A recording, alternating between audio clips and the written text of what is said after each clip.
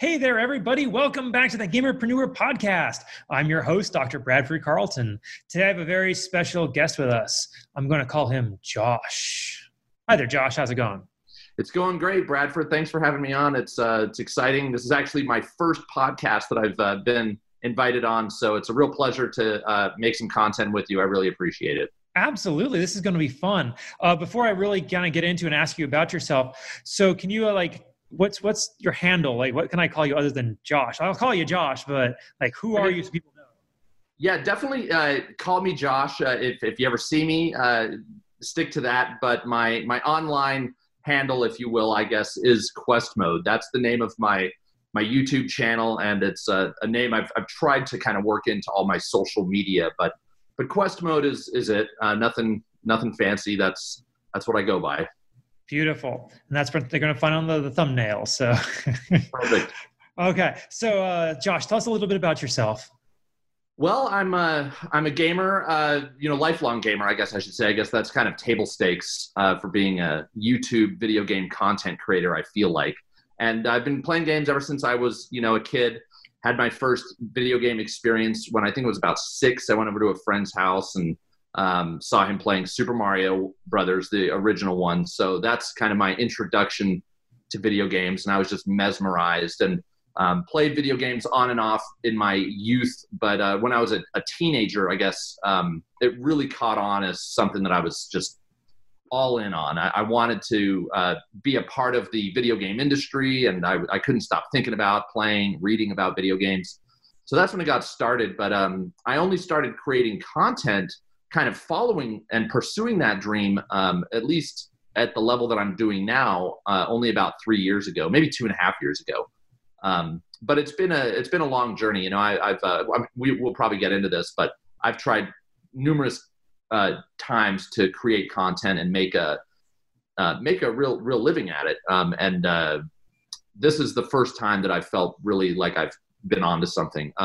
So yeah, I make videos on YouTube. I cover mostly, I'd say PS4 and Nintendo Switch games. I do occasionally dip into retro games. I cover indie games and more recently, real kind of mainstream AAA games. So if I had to pick a focus, I'd say preview and top 10 coverage of Nintendo Switch and PlayStation 4 games. Hopefully that wasn't too long for you. No, that's perfect. It's always kind of funny to hear people say retro games, and they're talking about the stuff I grew up with. I'm like, that can't be retro yet. Yeah, I mean, I look at retro as anything kind of before like the PS2 era and before. To me, that's retro. That's, there are people now who are playing games who have never played those games because they're just too young, Certainly. And so. All right. So before we get into it, I ask everybody the same question. You've seen my podcast, so I know you know what this question is. Yeah. On a scale of 1 to 10, 10 being high, how weird are you, Josh? I put myself at like a 7.5. I feel inside like a 10. I feel really weird, and I have some habits. Like I spend most of my time making videos about video games while I'm sitting in a coffee shop. That's kind of weird. I go to bed at 3 and wake up at 11. I have a weird schedule, but on the outside, I'm pretty normal. Like people see me, I look like your regular guy. So, and I drive a Toyota Camry and live in an apartment like most people. So it's, again, yeah, how I feel on the inside, pretty high up there on the weird scale. But, if you get to know me, I think that I come off in a lot of ways as pretty normal.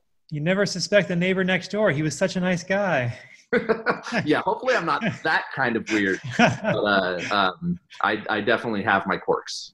All right. So why don't you go ahead and tell us your journey becoming a content creator, and go ahead and give us all the nitty gritty of kind of how you started and how you failed and then until you got here.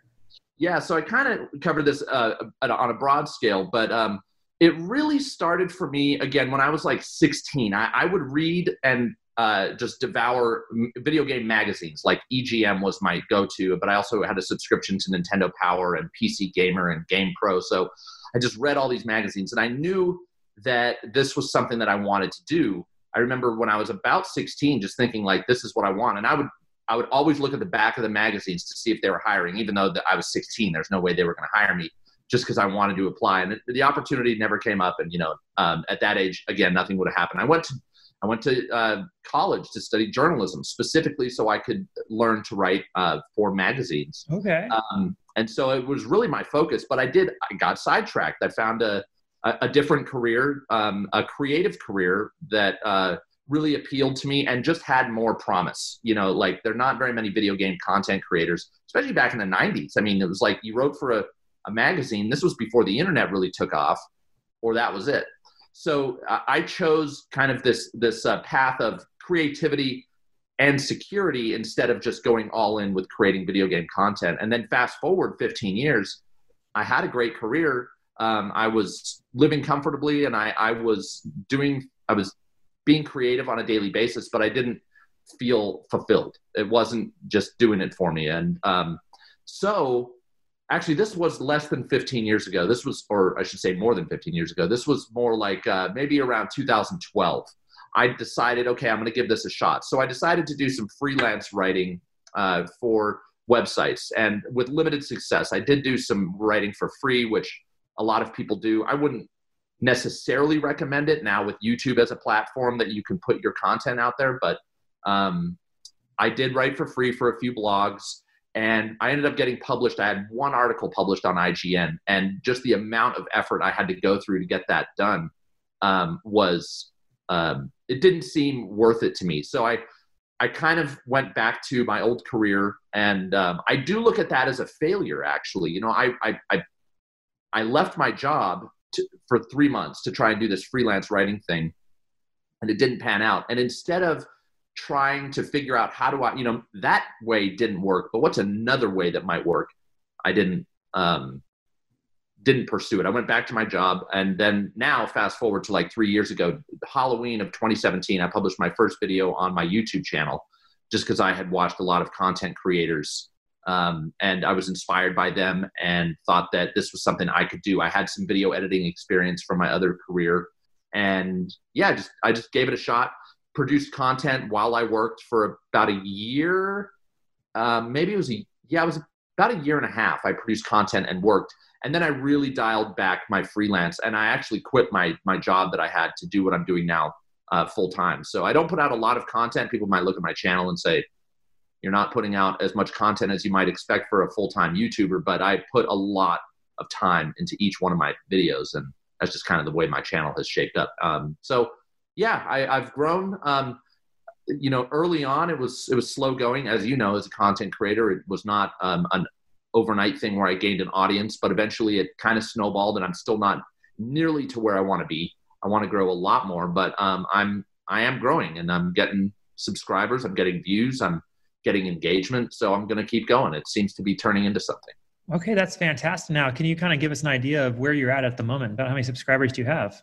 I'm just creeping up on 22,000 subscribers. I actually think today I'm going to cross that threshold. So that's fantastic. It's pretty great. I mean, on my other social media platforms or channels, I should say, Twitter and Instagram, I'm learning those, and I'm not growing as fast. But on YouTube, it's coming along. Okay, wonderful. So you said you do kind of preview videos. What makes your content unique? Like, what kind of content are you putting out there? So currently, yes, what I've noticed gains the most traction are my previews that I make. And they're these in between 20 and 30-minute long, in-depth previews where I really try and gather all the information that is out there about it, a highly anticipated game. So I'm currently working on, well, the last one I published was the Final Fantasy VII Remake. I'm currently working on a video for The Last of Us Part 2. And yeah, they're just as in-depth of a preview as I can possibly fathom making. I mean, I don't quit researching until I'm convinced that I know everything about a game.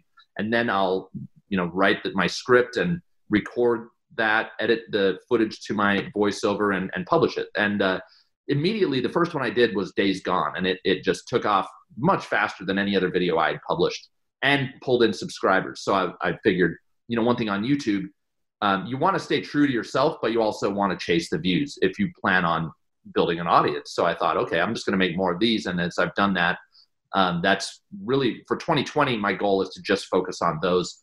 I'll probably make a few other videos here and there, but that's kind of what I'm focused on. I have done some other, like I said earlier, top 10 videos. Like I focused on Switch at first. One thing on YouTube is, well, we'll get into this, but I decided for many reasons to create Nintendo Switch content. Early on, that panned out quite well, but nothing has proven as interesting to people, I guess, as the previews that I make. Okay. So things must have moved fairly quickly for you then, because you said you quit your job after about a year after starting this. Can you kind of walk me through, the process? Because obviously it starts really slow, but kind of where was the breaking point? Was it a particular video? Was it just kind of an amount of time where something finally started to take off? Like what happened there? Well, quick is a relative word, I feel like, in the YouTube space. Some people get 100,000 subscribers in a few months. You look at the Girlfriend Reviews channel, it's a great example. They just exploded, and for good reason. Their content's fantastic. But I was growing, so my first breaking point, as I would call it, was actually my second video. So that was pretty quick, but we're talking hundreds of subscribers, not thousands. I think I got about 150 subscribers off my second video that I posted. And that was really my first indication that, of course it could have been beginner's luck, but it was my first indication that maybe I'm onto something here. So I continued to make videos, and it was slow after that. I didn't really strike a chord. And then I would say maybe 4 or 5 months after that, I posted a video that was like the top 10 indie I think it was the top 10 indie games coming to Nintendo Switch or something like that. Something about indie games on Nintendo Switch. And that started taking off, similar to my second video. And I think to this day, that video has like 60,000 views. But at the point that after I published it, not long, it got like 10,000 views pretty quick. And I was really kind of shocked that I was able to pull in those numbers. And then I would say, I just, again, sticking to what worked. I had this template, these top 10 videos for Nintendo Switch that were pulling in views. So, and this would be a tip to any content creator out there. If you get a video that strikes a chord, don't look at it as a one-off. Try and duplicate that success. And that's what I did. And just slowly started to grow. So when I left my job, it was more because I knew that I wanted to do this than because I knew I could achieve success. So I took a major leap of faith. Okay. Of course, I saved a lot of money to do what I'm doing. Again, I was really fortunate with my career. It allowed me to do that. I'm also, this goes back to the weird question, like I'm like a middle-aged single dude. I'm as flexible as I could possibly be. I don't have the commitment of having a family to care for. And that's partly by design. That's just kind of, my preference, I guess. But so I'm fortunate in a number of regards that I could leave my job, not have to worry about a lot of the things that admittedly a lot of people do have to worry about. And so yeah, I was able to take that leap of faith. I didn't know that I would, at the time I quit my job, I think I had like 6,000 or 7,000 subscribers, not nearly enough to make any substantial living. And I still don't make a living at YouTube. I'm still, existing off of kind of what I've saved and how I've set up my lifestyle to be as, frugal and basically cheap as possible. So anyways, I don't know if that answers your question. It took some time. I have a lot of faith in my ability to do what I'm doing and to turn it into something. I don't question the fact that I will one day have 100,000 subscribers. I don't know when that's going to be. I don't know if it's going to be next year or 5 years from now, but I feel passionate enough about what I'm doing. I love what I'm doing, that to the extent that I just don't have any doubt. I'm sure I'm going to get there. There will be some bumps in the road. That goes without saying. But if I look at those as challenges instead of failures, then I think I'll be just fine. Yeah, that's absolutely wonderful. That's fantastic, Josh. Let me ask you this. Do you do all of the work yourself? Like every moment of every video is your own, or do you in any way outsource any of the labor? No, I do it all myself, which is one of the reasons my content schedule is quite slow. I do everything myself. I have not asked anybody to do anything for me. The one thing I've considered is I'm about to launch my merch store, and designed all the designs myself. But in my past career, I worked with some amazing designers. So I've thought of, reaching out to get some design help, but everything so far has been me. And that's a lot of work. Okay. Can you walk me through the process of how you make your videos? And I know that these aren't in the script, so hopefully you're okay with answering questions that weren't there. Oh, no, that's totally fine. So I'll start with the research. Well, it starts with deciding what do I want to make, and what the criteria that goes into that for me, or that decides what I'm going to do, is a piece of content has to be interesting to me. But more importantly than that, and I do mean that, it has to be interesting to someone else. So I have to make content that I think people are going to like and people are going to be searching for. And then I have to, I decide, okay, how can I provide something useful, usually information. Occasionally it'll just be like, oh, this is really cool. But one of my main pieces of criteria is I have to provide actual information. So once I've got a topic that I think satisfies all that criteria, I research it. So if it's a top 10 video, I'll try to pick a topic where I've played most of the games. If not, I try to play most of, if not all, the games that I talk about, and then do the research. If it's a preview, obviously I haven't played most of those games, but I do go to like E3 and PAX. So I've played a few of the games. Like I did a Doom Eternal preview. I played that at E3, and then that went into my research. So the research phase is either playing games or just reading as much content as I can online, watching as many YouTube videos as I can online. If it's a preview video, I start with the official coverage, so the stuff that the publisher has released themselves, so I know what is official, and then I'll dive into like that news outlets, GameSpot's, IGN's, Polygon, smaller news outlets, individual content creators. I'll watch their videos and get as much information as I can. I do cite all my resources in my previews, so you can go and kind of see what I've done research-wise. Then I'll write the script, which is that's probably the longest and most difficult part of the process for me, synthesizing all this information into one script. Then I'll record the script, just get in my closet, which is my most soundproof part of my house, which I've set up to be pretty echo-proof as well, do the recording. And then once I have that, I get down to in front of my computer and I just edit for, sometimes almost a week straight to just edit these videos, put the footage in, match the footage to my voiceover, get what I call, supers, which is like the text that I put in my videos, edit that over them, and just go over them with a fine-tooth comb and then publish them. That's my process. I'm clearly not putting enough labor into my own videos. It takes me a long time, but I mentioned this when we talked before, I am a perfectionist, and that is at times to my detriment. I think I could probably produce my content quicker if I wasn't so dang hard on myself. Okay. So would you say you have any unique skills that separate you from anybody else who might be trying to do this? In a word, no. And that's because I feel that the skills that I have are teachable and learnable. I do feel that other people could do what I do. I'm self-taught.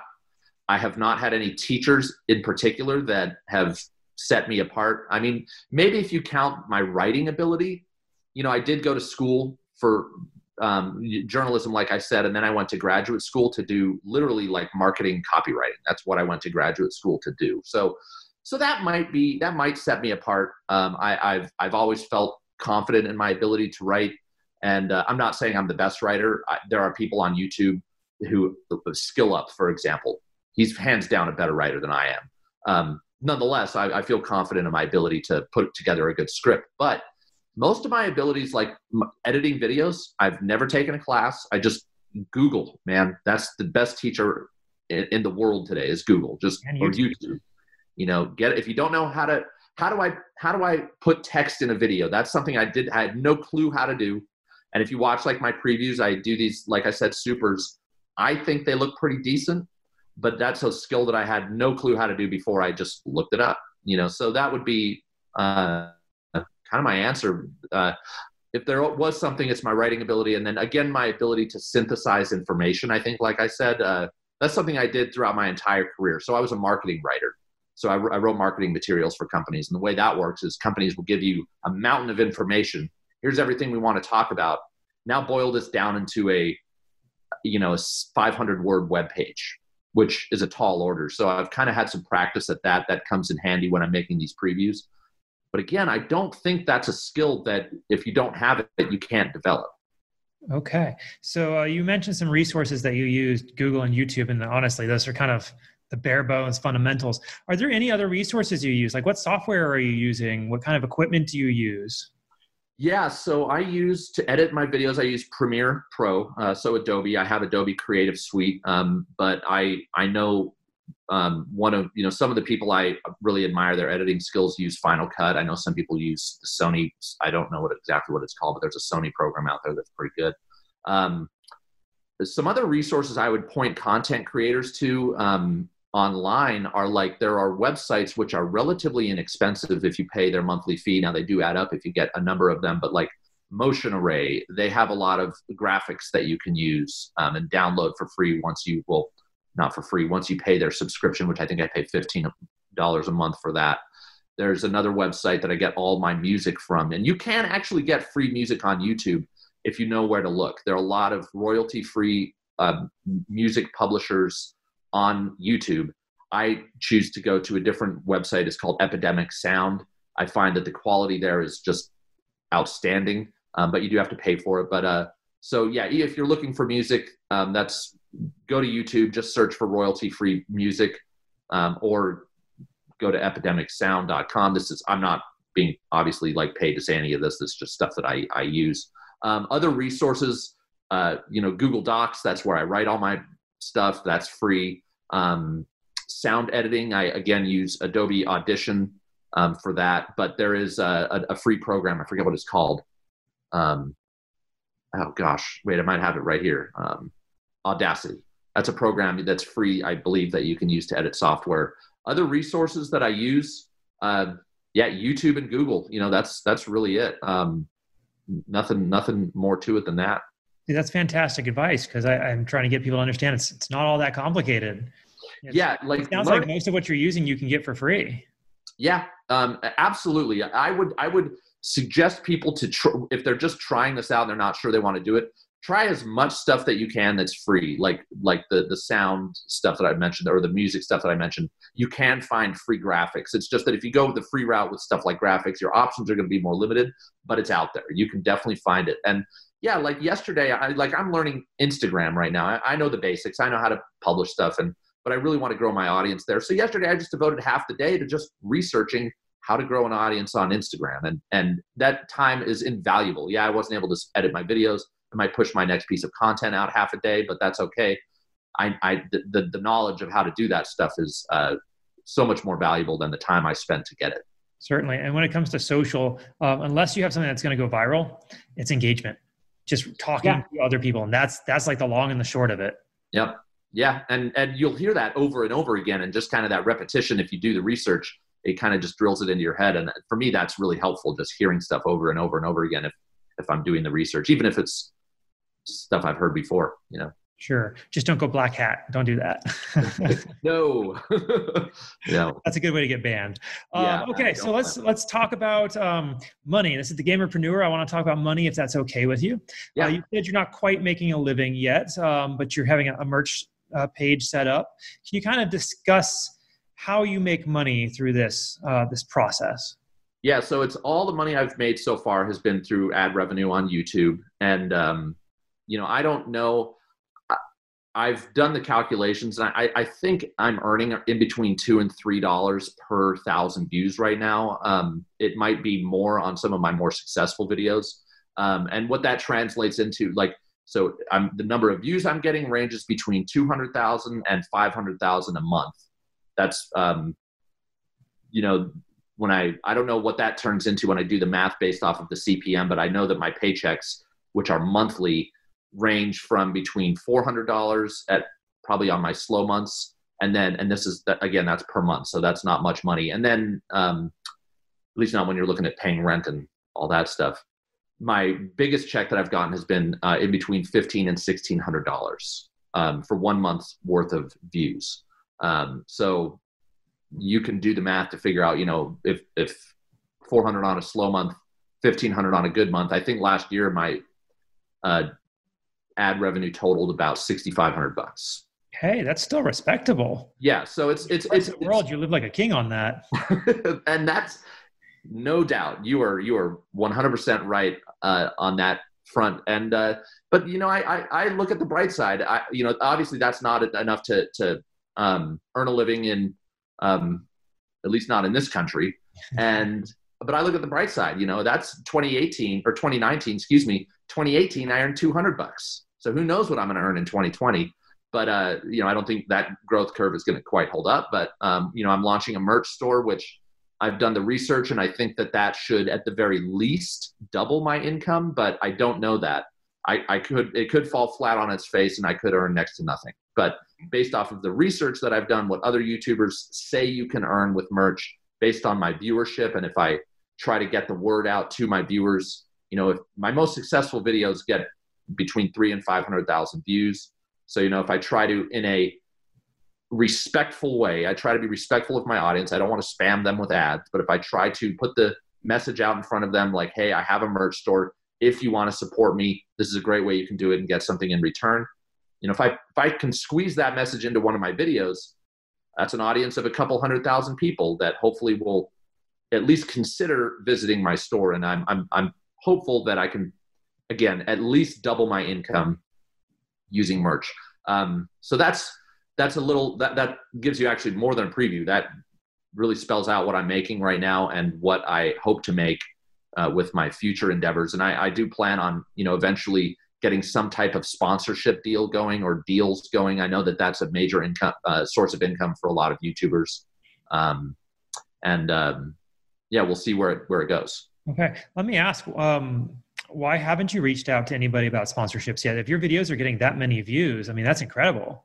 I have actually had people reach out to me, some of which are, you kind of have to be careful nowadays who you reach back out to on YouTube. A lot of, some YouTubers have had their channels actually taken from them by people who are posing as sponsors. And to anybody who's getting started on YouTube, I would say be very careful of emails that you might get in that regard. If they're not a company that you can look up and that you trust, just don't respond. But I had, I had one potential sponsor reach out to me that I know was legit and that I had a good offer, but it honestly didn't feel right for my audience. I'm very conscious about if I'm going to pitch a product, it has to be a product that I believe in and that I think my audience is going to find at least interesting and hopefully useful. And while this company that reached out to me had a great product in its own right, it just didn't match my audience. So I chose to turn them down. And my hope is that I've seen many channels out there who advertise things that I would actually love to tell my audience about if I could figure out a way to do it that isn't intrusive. I also don't want to pad the first 60 seconds of my videos with advertising. I just don't want to do that, and I won't do that. So if that's what someone is asking of me, I'll turn them down. There may come a day where I won't be able to afford to do that, but in the meantime, that is kind of why I haven't chosen to advertise yet. I haven't found the right suitor, and I haven't reached out to companies yet that I think might be a good fit. And that's something I definitely plan on doing in 2020 is reaching out myself, to companies that I think might be interested. Wonderful. Okay. So you said you're still kind of setting up your social media accounts. How are you marketing your videos? Are you just kind of putting them up there and praying, or are you promoting them in any way? At first, yeah, that's what I did. I just threw them out there and just crossed my fingers. Now I do promote them on social media. I will, so my routine now, after the day I publish a video, I'll post something to Instagram. I'm going to experiment with Instagram TV on my next video. I've thought of just posting the whole video because I think you can post videos up to 60 minutes long on Instagram TV. So I'm going to experiment with that. Right. The last video, I just kind of posted a 60-second preview on Instagram. Then I post on Twitter.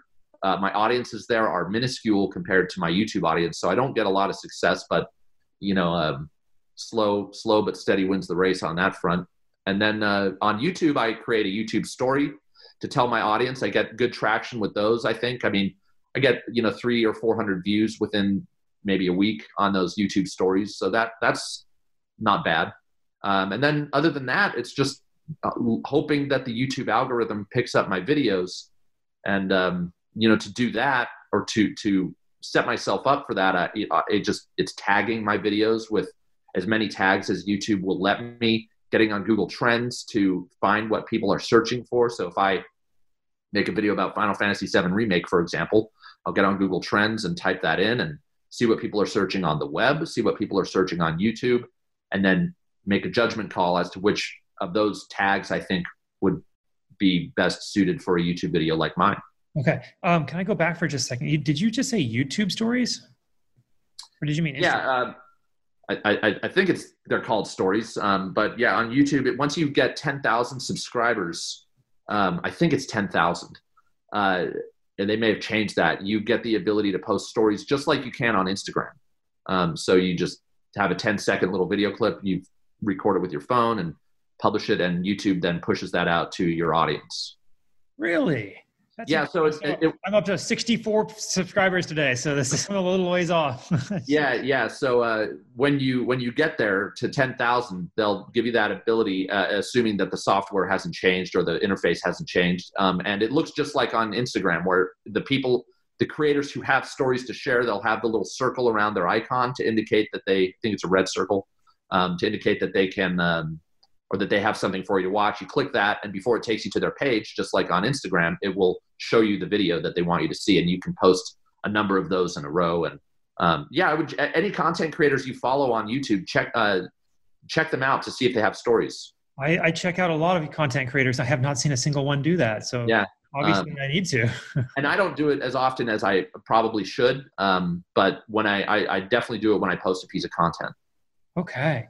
How do you plan on expanding from here? Well, like I said, focusing on the content that my audience tells me that they like through the views, and the comments. I get a lot of comments on my preview saying that this is a great piece of content. Thanks for making this. And then just anything that gets views, I will focus on that. The tricky part about that is I have a lot of other types of content that that my audience enjoys, and by choosing to do one thing, I sometimes have to abandon another. That's kind of the hard part. But I hope to, in 2020, focus on. I was thinking this morning about making an update for my channel, an update video, and one of the things I want to talk to my audience about is creating a more regular content schedule, so they know when I'm going to put a video out. Right now, it's just I post them when they're done.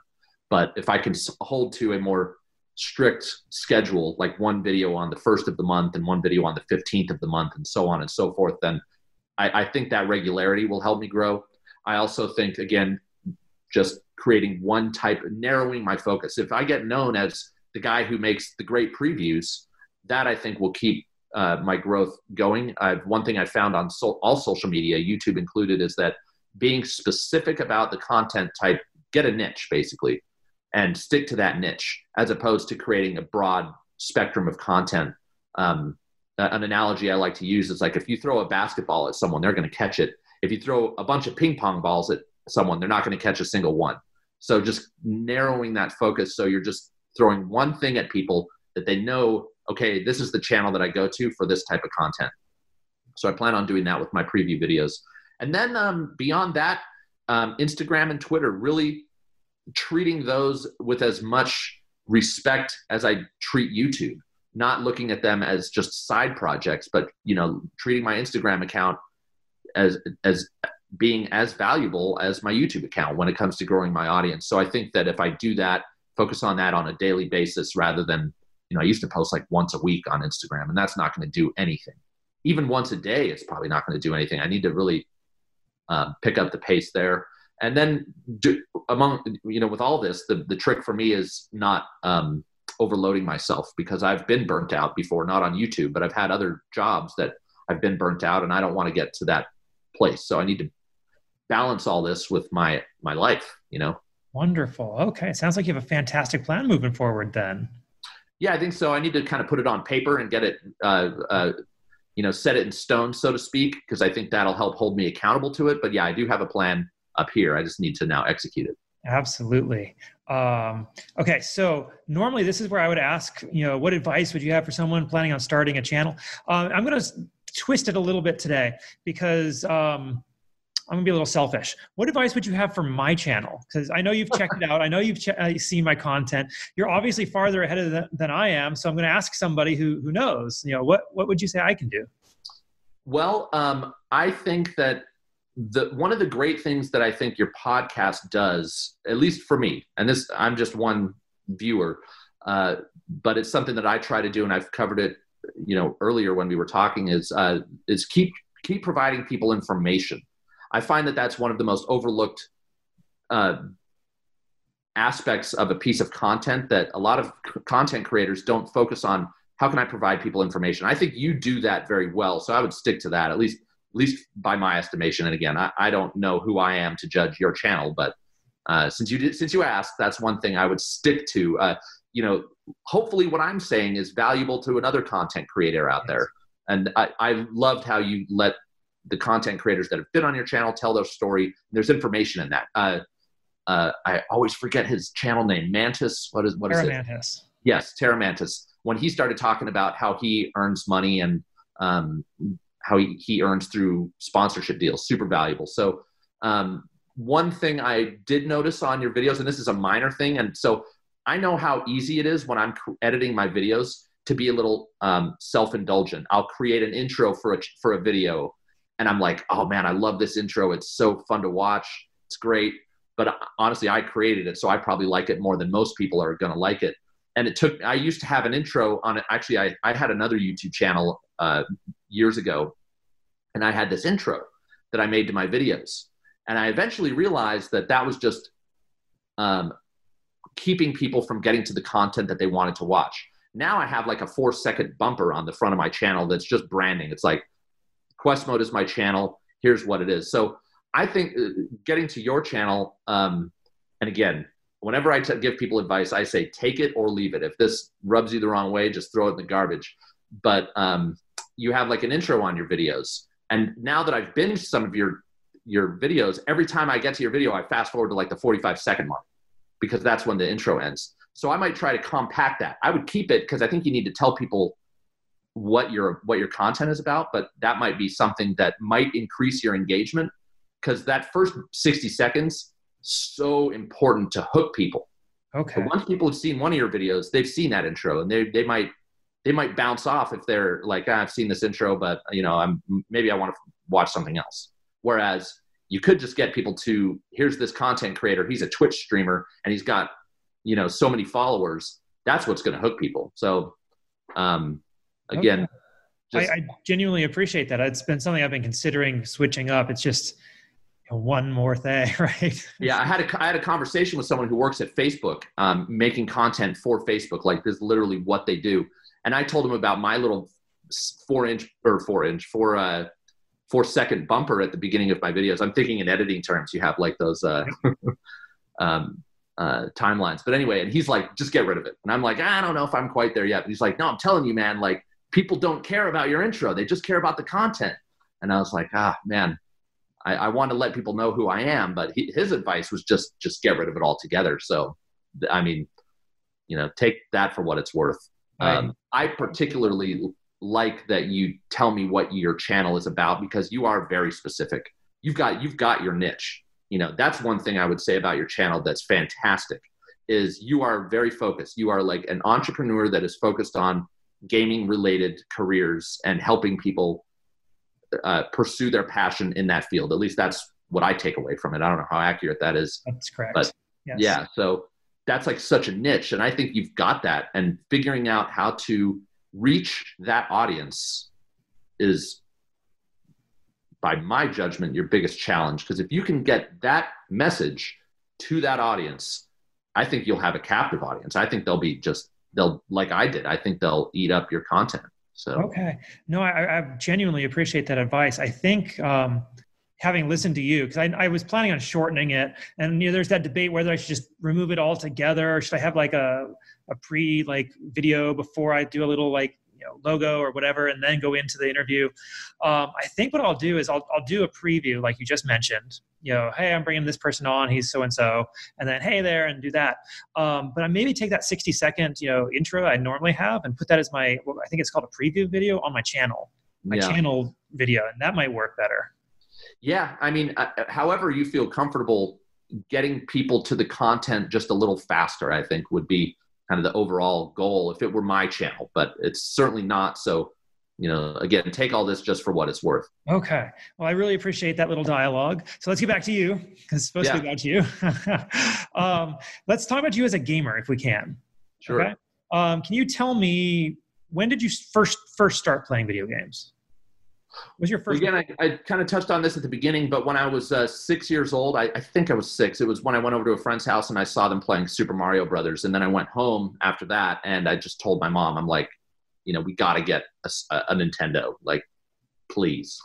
And I must have pled a pretty good case because I think a couple weeks later she came home with one, and I have a brother. He and I were just like kind of blown away that we had this new thing to mess around with and play games on our TV. And so that's when it started for me. And I, again, played NES. I stuck to the NES. I didn't have a Master System when I was a kid, just the NES, and which is Sega, by the way, for the younger viewers out there. And then when I was, right when it came out, I think we got a Super Nintendo. So I was into it enough to know that the Super Nintendo was coming out, got that. And I started getting really into it. I did get a Genesis as well. So I was pretty fortunate as a youngster to have these consoles. And but then I kind of took a break. I was a big skateboarder when I was a teenager, like 12 to 14 or 15, and focused a lot on that. Didn't play as many video games. But then I got a Sony PlayStation, and that changed everything for me. There were games that I were like Chrono Trigger, for example, not a PlayStation game, but that's a game that I really got into, spent a lot of time with, but then I left it. But once I got my PlayStation, I played Metal Gear Solid. Yeah. Really just blew me away. And I thought, this is what video games are going to be in the future. That was what I thought. And I wanted to just be a part of that. It was an experience unlike anything I'd ever had. The other game that really changed things for me was Super Mario 64. I got that for Christmas the year the Nintendo 64 came out, and just sat in my basement for like 2 weeks straight. And I probably lost like 15 pounds because I just sat there. Well, maybe I gained 15 pounds because I was sedentary, but I don't think I was eating or doing anything other than just playing this game. And those are two of my favorite games of all time. And just something clicked after I played them that, this is now my hobby. This is what I want to focus all my time, spare time doing. I ended up getting a job. I got offered a job at an electronics boutique, which is that, Yep. turned into GameStop. But so it was one of those stores. I would just go there as often as I could to just look at the games and, talk to the employees and just hang out there. And eventually the manager was like, "You want to like work here?" And I was like, "Are you kidding me? Heck yes, I want to work here." And from there, again, studying journalism in school to learn how to write about games. But I feel like I'm repeating kind of the story I told earlier. So it really sounds like you have a singular focus in your life, which is fantastic. Yeah. And again, I did get sidetracked for a good amount of time with my career, but the passion for games has never left. That's been a constant ever since those PlayStation 1 years. It's just never subsided. Okay. So you do preview videos. What games are you looking forward to coming out? Oh gosh. Well, I'm doing my preview for The Last of Us Part 2. And, sometimes the more you look into a game, the less you get excited about it. But the more I look into this game, the more I cannot wait for it to come out. This game is going to be unbelievable. It just looks, I think it's going to be one of the most lifelike action adventure games that we've ever seen. Yes, there's going to be things that are unrealistic. Like you're not going to ever in real life going to be able to get shot by an arrow, pull the arrow out, and then go and it back into a gunfight. But just the way the animation works, the way the storytelling is looking to shape up. I recently played The Last of Us Part 1, I guess you could call it now, again. And can't say enough about that game. Like everybody, I'm very interested to see what CD Projekt Red does with Cyberpunk 2077. But, The Witcher 3, I admire it for what it is. I think it's an astounding accomplishment for a game developer, but it wasn't my cup of tea. So I'm a little more cautious in my anticipation for Cyberpunk 2077. I hope that they can blow me away with that game, because I think similarly it's going to be like a Grand Theft Auto where it's just an astounding world to experience. but I hope it's more interesting to me than The Witcher was. Other games that I'm looking forward to, near on the horizon, Ori and the Will of the Wisps. If no one out there has played, or someone out there, if anybody watching hasn't played Ori and the Blind Forest, go play it. If you have either a Xbox or a Switch, it's fantastic. That game's coming out next month. Doom Eternal, I think, looks amazing. Ghosts of Tsushima, I always have trouble saying that, coming out for the PlayStation 4, I think looks great. Sucker Punch, the studio behind that game, has a great track record. And then what I'm really looking forward to is seeing what the heck the PlayStation 5 and the Xbox One X are all about. You know, we don't know a whole lot about that, but the games that are going to be released for those, like I'm hoping Horizon Zero Dawn 2 comes out for the PlayStation 5, but we'll see. We got a lot to look forward to, don't we? Yeah, it's a big year. It's a big year for games. Okay. Now, kind of looking back into the past for a second, what's your favorite game of all time? It's a toss-up. On any given day, I could, as I alluded to earlier, I could answer Metal Gear Solid or Super Mario 64. Does it blow you away to think that, you spent weeks playing these games, and now there's people out there who can beat them in an hour?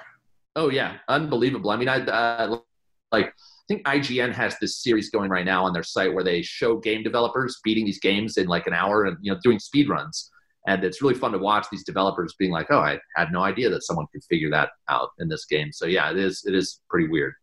Okay. Now, this is part of my show. I would normally say I want to humble you. So is it okay if I humble you? Okay. Absolutely. You already kind of told us what your failures have been. So I'm going to ask the other question I would normally say is, what is something you're presently or currently not good at?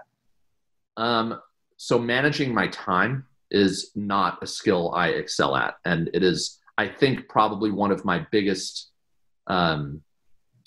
hindrances, maybe you could call it, when it comes to being a content creator, because it involves a lot of work, as we've talked about. And I am just not good at planning out my days. This is what I'm going to do in the morning. This is what I'm going to do in the afternoon. This is what I'm going to do in the evening. I'm going to get it all done. It's one of those things that it's simple, but not easy for me. It's simple to say, oh, you just write it down and follow your schedule. But I lack, I think, the discipline to really stick to those schedules. So that's something that I definitely know there's a lot of room for improvement. Can I give you some advice? Absolutely, please. Being a gamer, you're kind of predisposed to want to accomplish things. Yeah. And get little things for doing it, right? Whether it's stars in Mario or money in another type of game. Something I've seen work fairly well is if you can make yourself do this, then do this. Make a sticker board. Just a sticker board and set, 6 goals or 6 tasks you will accomplish every single day.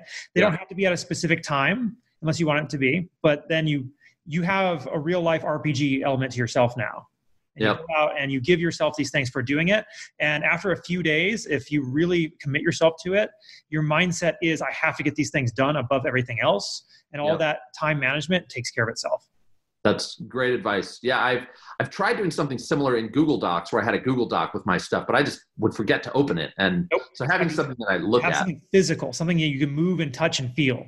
Yeah. There's all kinds of psychological reasons or studies and whatnot, but just stars. Like I have a sticker board in my wife's bedroom over here. And every night we put stickers on for what we did.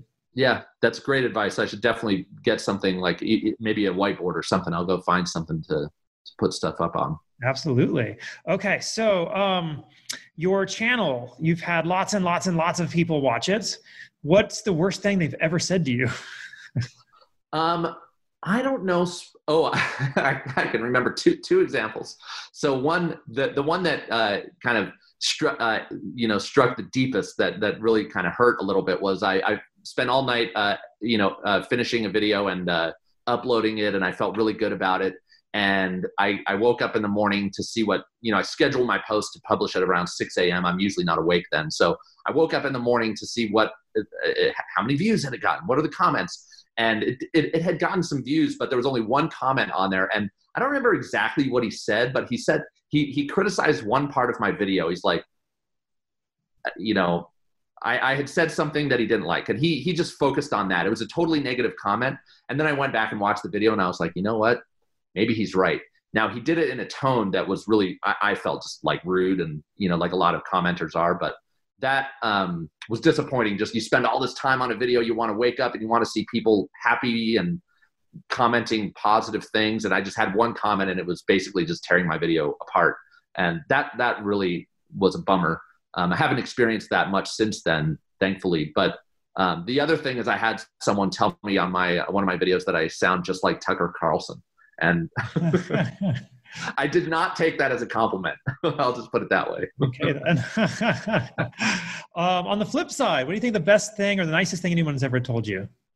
This is actually a fun story. So it wasn't in a comment necessarily. I have gotten nice comments. And I will say, if you're just a YouTube watcher out there or a content creator, every positive comment that a YouTuber gets on their video means something to that content creator. I mean, maybe there are exceptions to that rule, but for me and all the content creators I've talked to, just leave nice comments, man. It goes so far in motivating me, like when I read these comments, if they're nice, to just keep going. Like that's a big source of energy. So that's just kind of a side note. But the story that I have is my Doom Eternal preview that I wrote and published. In doing my research, one of the people that I quoted in that video was somebody by the name of Marty Stratton, and he's the executive producer of Doom Eternal, and he's worked at id Software for decades. And I think you could say he's one of the more well-known, creators in just video games in general, if you're in the industry, that is. And when I published my video for Doom Eternal, the next day I got an email, and it was just like, hey, great job. And I opened it up and it said, like, just wanted to say you did a great job on the Doom Eternal video. I loved it. Great information. Really nice work. And it was signed at the bottom, Marty Stratton. So I got an email from the producer of this game that I just did a preview for. And for a video game franchise that's been, I played the original Doom, and I played, Doom 2 and Doom 2016, which was fantastic. And to have someone involved in that franchise so deeply to appreciate my work, that just blew me away. So that's probably the best thing. Yeah. All right. That rocks. I mean, did you ever follow up with him? I did. Yeah, I did. So I emailed him, and now I'm in touch with their marketing department. So that's one of my ends. Hopefully, I don't know if it's going to happen, because again, I don't know. I'm still a small fish in a big pond, but I'd love to review Doom Eternal. So I'm going to reach out to them and see if I can get a review code, and we'll see. I've got my fingers crossed for you, Josh. That's wonderful. Yeah. Thanks. Yeah. I don't have any expectations of them, but that would be fantastic. Okay. Hope for the best, prepare for the worst, right? Exactly. Yep. Okay. Let's switch gears for a second. Is there a community of YouTubers or content creators? Or are you all islands unto yourselves? You can be an island unto yourself very easily. Just because you make content doesn't mean that you're all of a sudden going to be part of the community. But there is definitely a community, and they're kind of like micro communities, I'm finding. And all it takes is just reaching out to creators. I'm a bit antisocial, so I'm not the best at reaching out. But I've had some people reach out to me. Right when I got started, I found channels that were just a little bit bigger than me, not a lot bigger. And I'd comment on their videos, and sooner or later, a dialogue would form between them and me. I'd see their comments on my video and my comments on their video. And you never know who's going to grow on YouTube. So that's just a great, not to sound selfish about it, but like the more you do that, the more, the larger network you're going to have. And as content creators grow, they may be able to help you. And as you grow, you may be able to help them. And so there's definitely a community out there. And I had another content creator, if you have followed my channel, or if you go back to it, there's a video I did covering the Game Awards where I collaborated with another YouTuber his name on YouTube is Samurai Kibiji. And he's got like 30,000 subscribers. And that was just an email he shot to me like, hey, want to do a video together? And I said, of course, let's do it. And a week later, we had this video published. So, and that's how the community, I feel, really grows, is YouTubers will reach out to one another, collaborate with one another. You see YouTubers help out each other sometimes. There's this channel, Urcha Gaming, who's, I don't know her at all. I've never reached out to her, but she was one of these YouTubers who had her channel hijacked and taken away. And she reached out. I'm assuming she reached out to some content creators who were much bigger, like in the millions of subscribers, or at least in the hundreds of thousands. And they kind of rallied around her and said, and made videos about it, saying, "Hey, we've got to get this person's channel back because this is not right." And YouTube hopped on it, and she got her channel back. And that was a really great example of the YouTube community kind of working together to do something good. And yeah, that's great. Okay. Slightly different question. So you probably watch a lot of videos, a lot of content creators and everything else. What is something that you see them doing wrong? You don't have to name names, but, you know, from your position, you know, what's something that your opinion is going on that's they shouldn't be doing? Well, it's not so much stuff they shouldn't be doing, but it's stuff that they're not doing. One of the things that I've seen a lot of, like I said, when I was just getting started, I reached out to some content creators that were of my size, just a little bit bigger. You know, two that I can think of, I will certainly not name names, but they were, you know, in the 1,000 to 2,000 subscriber range, and they're still that big to this day. And one of the things I see them and many others doing is making content, but not providing anything of real value. And what I mean by that mostly is information. Now you can create content that lacks in information, but if you do that, in my opinion, you've got to be very entertaining. You've got to have a personality that really is magnetic, or you've got to be hilarious. You know, you look at video game Donkey, I forget what his name is, but he's flat out hilarious.